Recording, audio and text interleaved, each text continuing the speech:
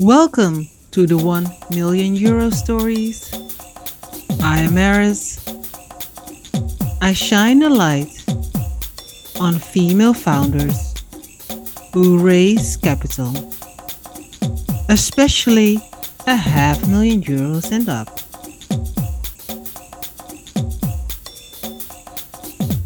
I am welcoming our guests to the studio. Welcome. Introduce yourself. Hi, Iris. Thank you for having me here. I'm Priyanka Kamath. I'm the founder of Workbucks.io. We are a skill tech venture which is predominantly focused on emerging technology. We also have expertise in training Web3 towards from the beginner level to the expert level. So we take undergraduate students that are just coming out into the workforce, give them these skills in smart contract training, and basically push them towards the next evolution of technology. And we've been very fortunate to have some brilliant young minds working with us, and proud of this program called 100 Girls in Blockchain that has been our flagship module, which not only teaches bright young minds across, corners of India, but we now plan to go global. Thank you. So tell me a little bit about what kind of problem are you solving at this moment? Right, absolutely. So, Iris, ever since we got into the boom of Web3, this was back in the day, 2015 onwards, we've really seen the spike. And ever since then, there's been like a dearth in talent in Web3 where you basically have only this particular technology reserved to the elite developer community, and how to democratize this technology to the nook and corners of emerging nations was basically a big gap that my co-founders and me saw. And then we knew that we ourselves were struggling to find good resources to go to and learn ourselves on the nitty-gritties of how a token works, like how does this even have a real-time implication when we already are doing so well with Web2 solutions, when we have on-ground frameworks for a robust UPI framework, which is the a leading framework for digital money in India and is now going popular. I think Singapore and Dubai are already adopting it. It always felt that there is a need to, update yourself with this particular technology, because this is not only the evolution of money, but also the evolution of internet, in the long run. So having to go to the foundational levels of the technology, demystify the concepts and bring it to the students was a big challenge, which we wanted to basically address. So you're just saying that you're in the emerging markets. What do you mean by that? Right. So emerging markets, India is the best example where we operate from. They basically, 16 million graduates that are just coming out in STEM. And overall, when you look at the job market scenario, there's only the top 15% that are actually getting placed. So these numbers, again, depends on the pandemic and the macroeconomic condition. But these students, despite having engineering degrees, despite having, good grades, they always struggle to come into the market. And this, I think, is specific to I just want to say it's specific to the Indian diaspora. So when I say emerging markets, we're still, considered to be developing nations, although we are fifth in the world's largest economy and third in the largest startup ecosystem. But there's a long way to go in terms of getting the employment rates spiked up for the country. And we needed to start this with tier 2, tier 3 backgrounds, where still the exposure of emerging technologies is far away. It's only in the cities where you can see this particular, technology being available, resources being available. So how we permeate to the nook and corners of the nation was, the way forward to us. So you're just saying that a lot of students get graduated and they have engineering degrees, but they can't find placement. That's right, because of the fierce competition as well. There's the 16 million graduates, probably there's only those around 9 lakh jobs that are there, which are lucrative and will give you the money that you put into the degree, right? So it's otherwise very competitive, and we've seen a lot of engineers doing like food delivery jobs just to make their ends meet, right? So I think the key to unlock that is upskilling with emergent technologies and get placed globally right from India, because one great thing we definitely take pride in is, despite being an emerging nation, despite being a developing nation, we do host the second largest headquarters in Amazon, Facebook, Uber, and there is a dearth of talent in cloud practitioners, data scientists, front end engineers also is basically touted to be the most scarce in the job market. So this is where we will venture into the future. However, for now, we've started with Web3, where there's, I think, just the top 1% getting into these, top protocols. And we found the problem was mostly due to exposure and lack of structured way of, learning that we are bringing onto the table. And how do you see that upscaling of the market? Right. So upskilling is basically the degree that a student takes wouldn't be sufficient or wouldn't cut it out for the jobs that are available within, the current scenario right now. Because when you look at the job board on LinkedIn, you will have like your first 50 jobs just in data science, just, prompt engineering is coming up as the most, touted job for 2023.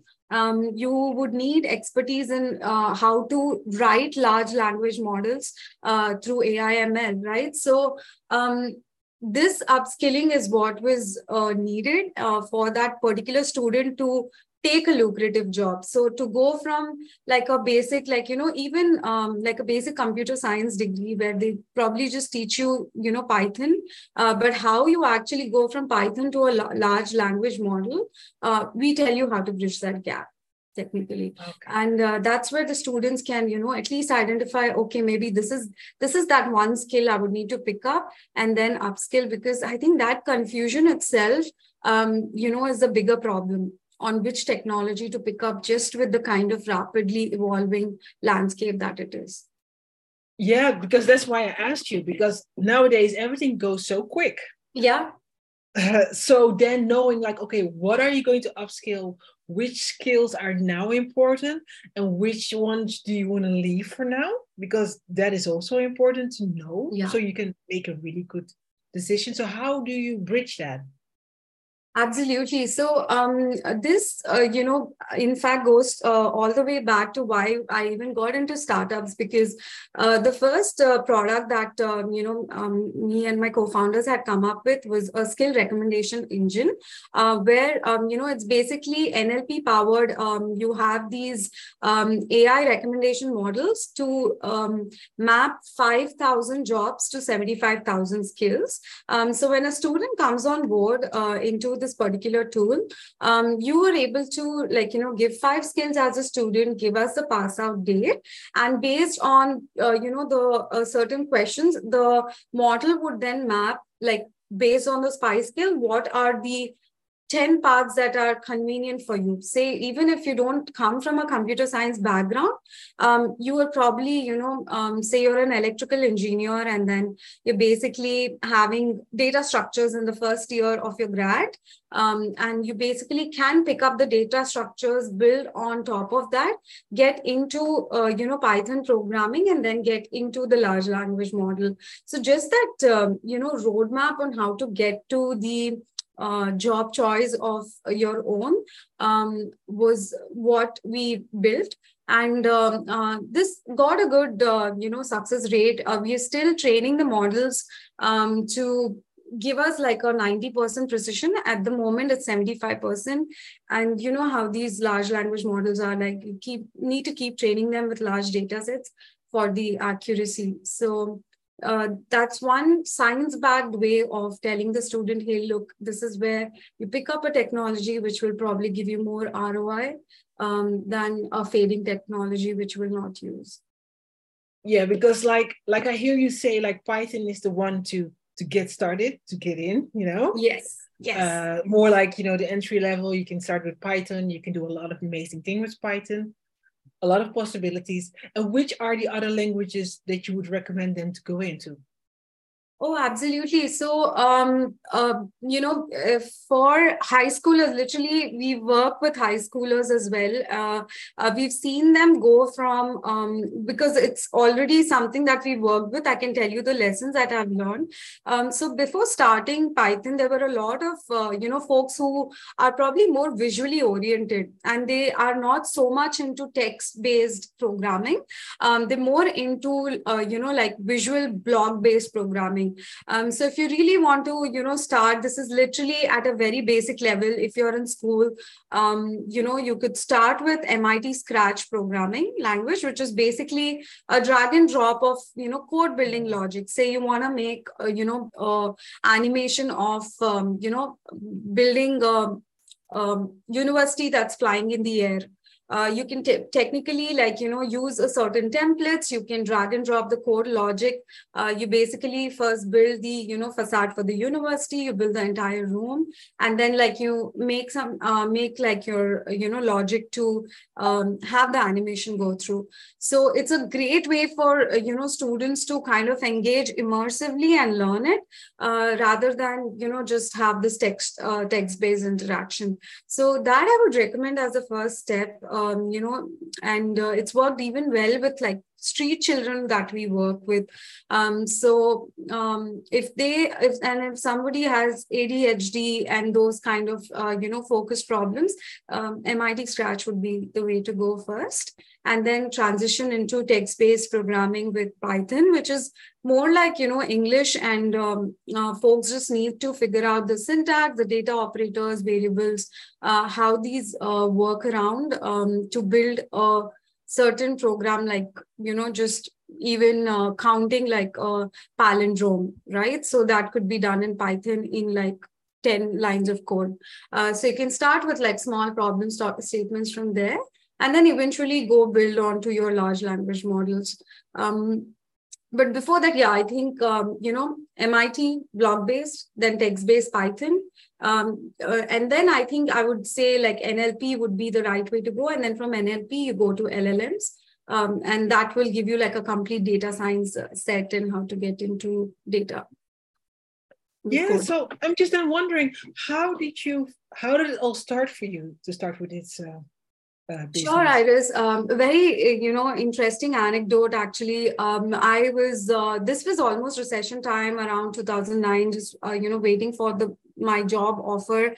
And I had tons of time on my hand where, I was looking to help with, the digital prowess wherever I could, add value to.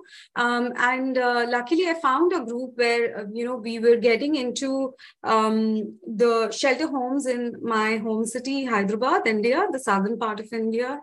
And we were able to set up computer labs and just, have the students there understand, okay, what is the need to learn Excel? What is the need to learn Word? How to make presentations, by yourself. And because once they move out of that shelter home, how to give financial independence was the ultimate goal. So we started with, basics in, Microsoft Tech Stack. And that actually intrigued more of my knowledge that, hey, look, we have the computer lab set up, but somehow still the students were not able to grasp it so much because, there was still a bridge level gap that needed to be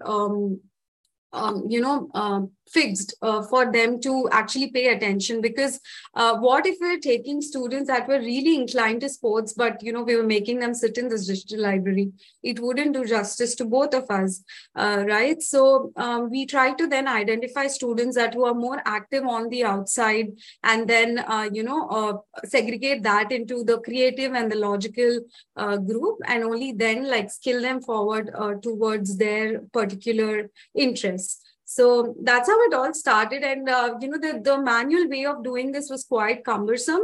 And I think eventually over the years, when I got my job, eventually moved to America with my H-1B opportunity, I was still working with these students as a volunteer in the shelter homes, doing online programs. So I think it somewhere never left me. And that eventually led to meeting my co-founder, talking about these challenges that I've observed through a decade. And those real-time insights definitely helped us, shape the product better, the skill recommendation engine better. And I think ultimately, here we are trying to solve it for a bigger, set of audience. So it was a very gradual process from there. Yeah, and you also named your co-founder that you met each other. So how did that go? Yes, it's so amazing. I think it was just meant to be in the pandemic that at that point of time I was working in Canada, trying to, get to India on an evacuation flight because I think post-March 15, 2020, all the flight and basically the world was shut down. And there was no way even you could get home if you weren't like, an elderly person or a pregnant woman. So only those people were getting priority. So once the flights opened up around the same time, both of us landed in India. And we had taken this particular session where the entrepreneurs pitch their ideas. And technically, you get into this, forums where you can have like one-on-one conversation on how you want to build the idea to a startup. So that's where I think our values aligned, our wavelength aligned. And of course, he saw the product as placing the students in, corporates, and I saw the product as skilling the students. So I think we both had like complementary vision towards it, and how to actually make it happen in real time, because it's all about the execution. Was where we well connected, and we were just on it from the day we met. And eventually we got on the Startup India recognition. There is a great incentive, in India to build your own startup, because you win something called a DPIIT recognition that, if you meet certain criteria, you're tax exempted for a certain period of time. And if it is actually contributing to education and to the grassroots level problems, you will get bigger perks from the government itself. So, would recommend everybody to go explore the Startup India site and see what incentives fit their product and their ventures. Okay, so the government and how it's set up, they just look favorably at startups. So you like say the tax. What did you say about the tax? Yeah, the taxes. So basically, when you register the venture in Startup India portal, it gives you, your director ID. It will give you the, registered official like documents that, hey, look, you are now headquartered in India, and this is the certain rules that you need to operate with. And if that particular venture is, doing great in terms of education, or bringing the upward, like the poor people to the upward sections through technology, through innovation, the tax benefits for those kind of ventures are amazing, because you can actually save up to 5 years of taxes, on the revenues and the profits that you make.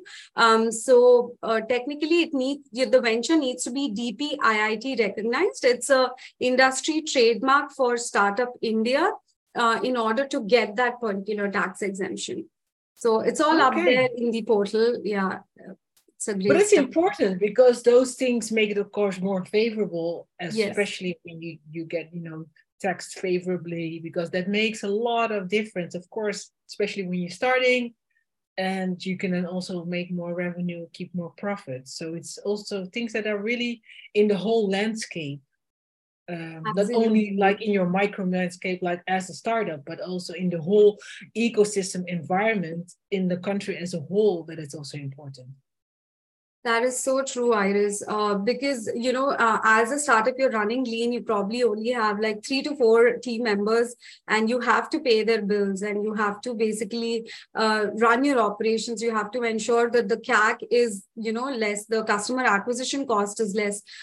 So having all of these, financial models in your favor wouldn't probably work out, in the first year. That's where all the struggles are. So that's where we got good support from Amazon as well, because we did apply to all of these educational competitions that were hosted, and we got selected by Amazon as their EdStart innovator. So that automatically gives certain cloud credits based on what kind of problem you're solving, what is your monthly usage of cloud, and you're awarded certain credits. So that helped us save a lot of our capital money as well. And we could then allocate freely, towards marketing or towards hiring more engineers to make the product robust. So I think, would encourage all of the budding founders out there to keep a look on these big MNCs, because I think everybody from Google to Microsoft, have their own tech startup wings, and basically want to incubate and want to give you those free perks if you're building on their cloud. Yeah. And how was it for you to, of course, when you met your co-founder, to develop that product? Yes. How did that go? Yeah. Initially, we did have a lot of synergies to match, because he came from astrophysicist to a data scientist background. He's very technical, and he gets into the depth, and it's sometimes it would take a lot for me to go into the nitty-gritties of the algorithm and see, hey, why wouldn't this particular precision be up to 90% itself? So I did work in, the Azure cloud sector at that point, where I was trying to bring cybersecurity through their, cloud features through Azure. So it was a different ball game for me altogether to get into data science. So I had a lot of learning curve on, building basic NLPs, or how to even write Python for that case, because I think at that point I had been away from coding for about 6 years, and I literally had to start from scratch with Python, and went into all the free courses where I could learn the basics, so that at least when I'm talking to my co-founder, I'm not asking for irrational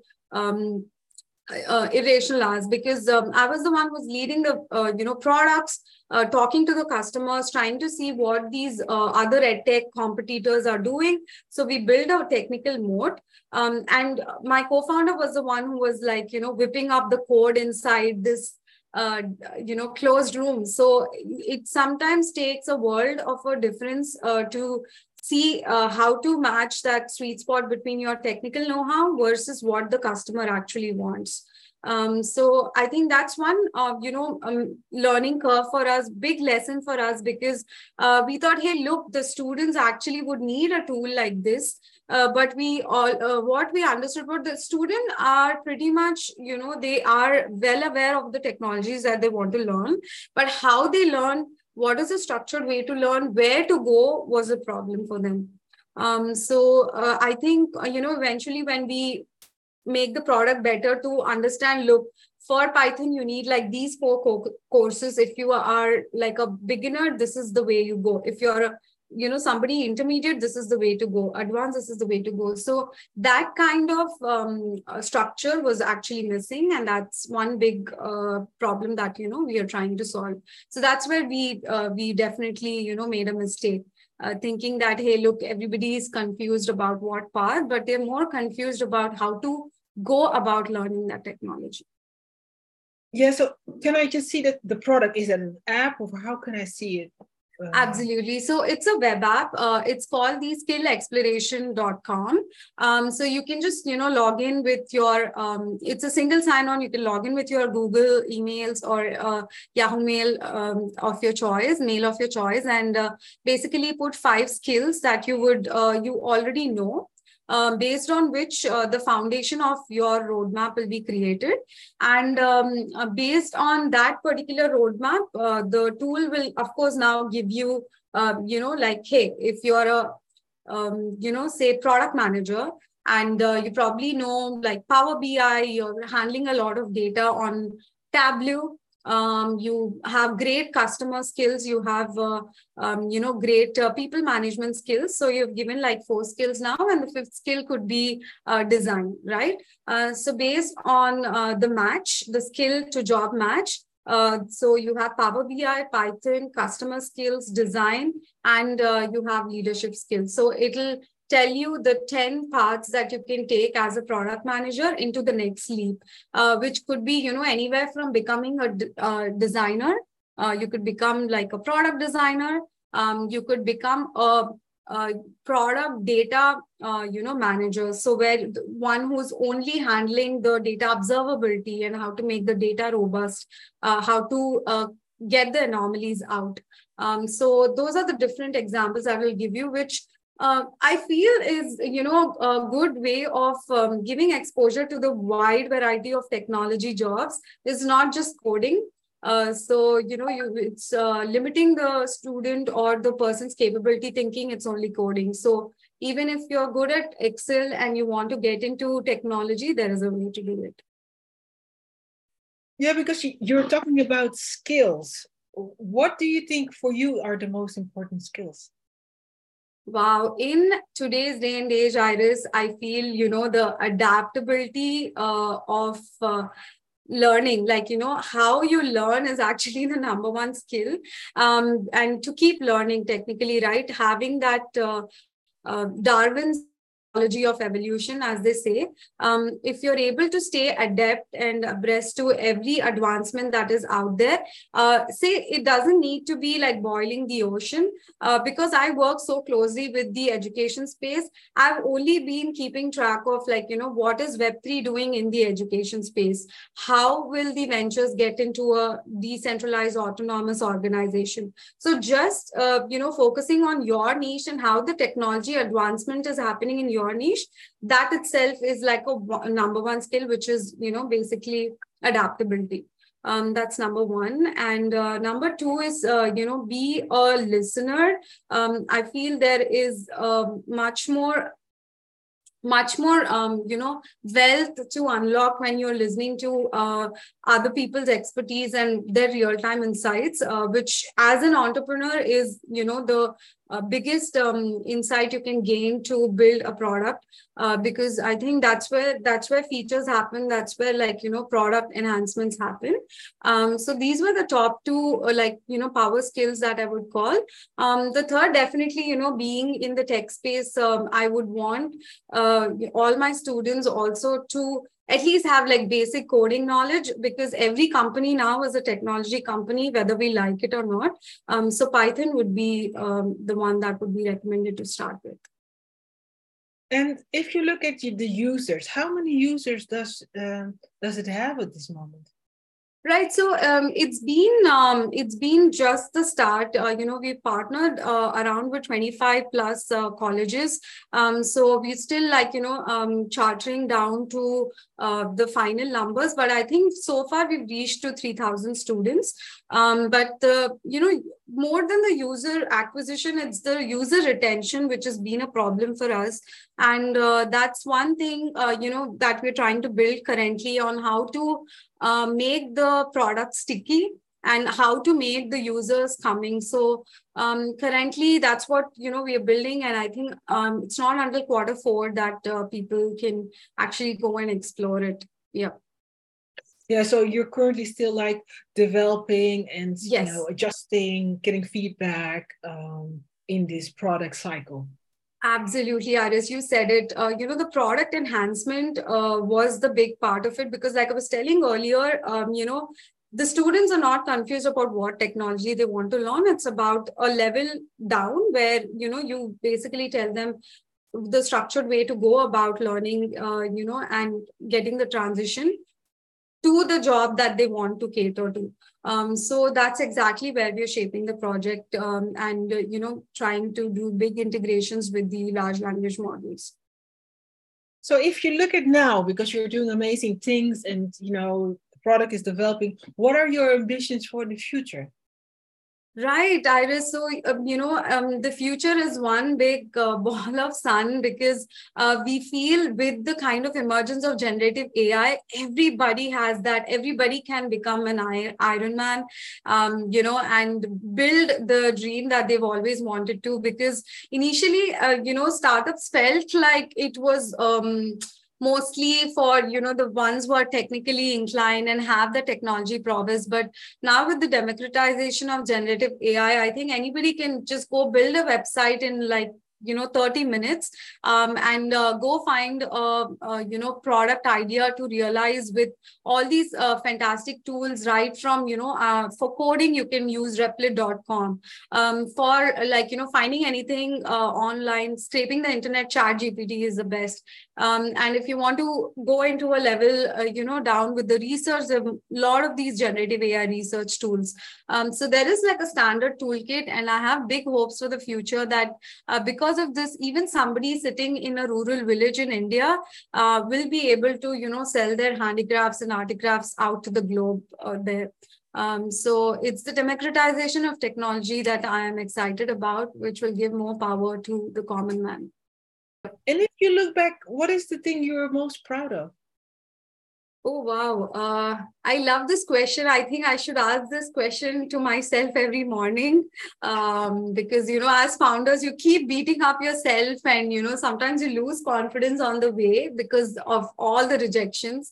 Proud of, I think, sticking to the guns, basically, not letting even my business come in the way of empowering girls, a cause that is very close to me.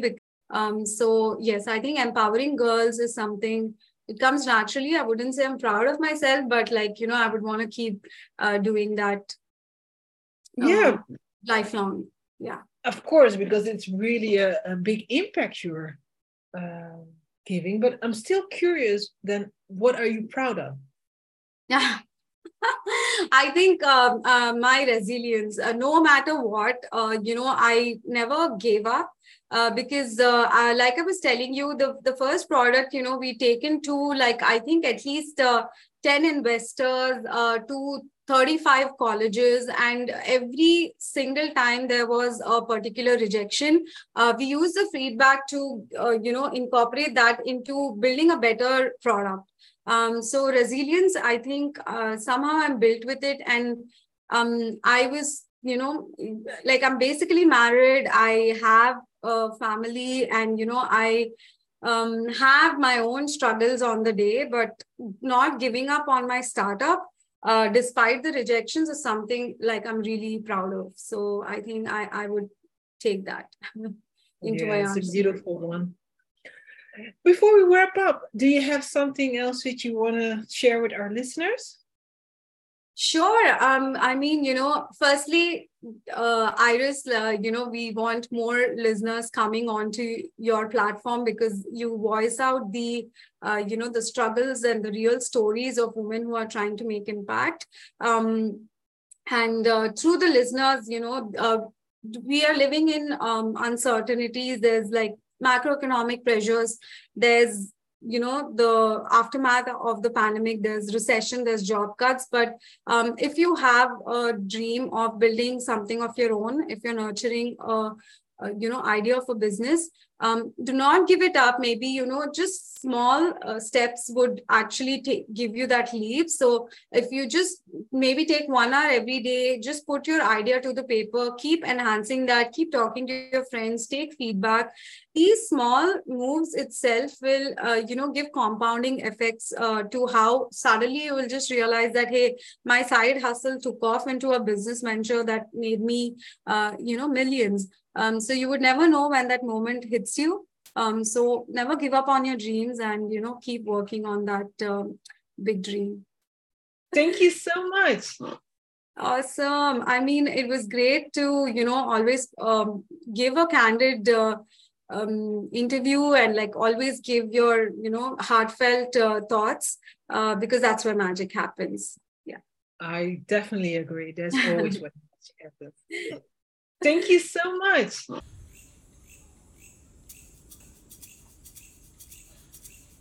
This was an episode of the 1 million euro stories.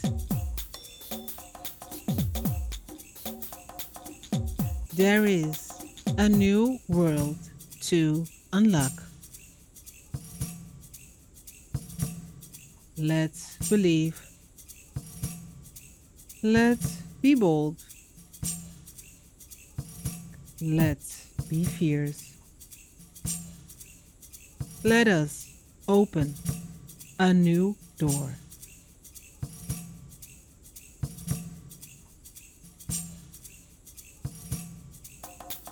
I am Aris from the 1 million euro stories. Thank you for listening. And if you want to make sure that you know when a new episode comes out from the 1 million euro stories, click on subscribe on your podcast app, and you will be notified when a new episode comes out. Thank you for listening, and I will see you next time.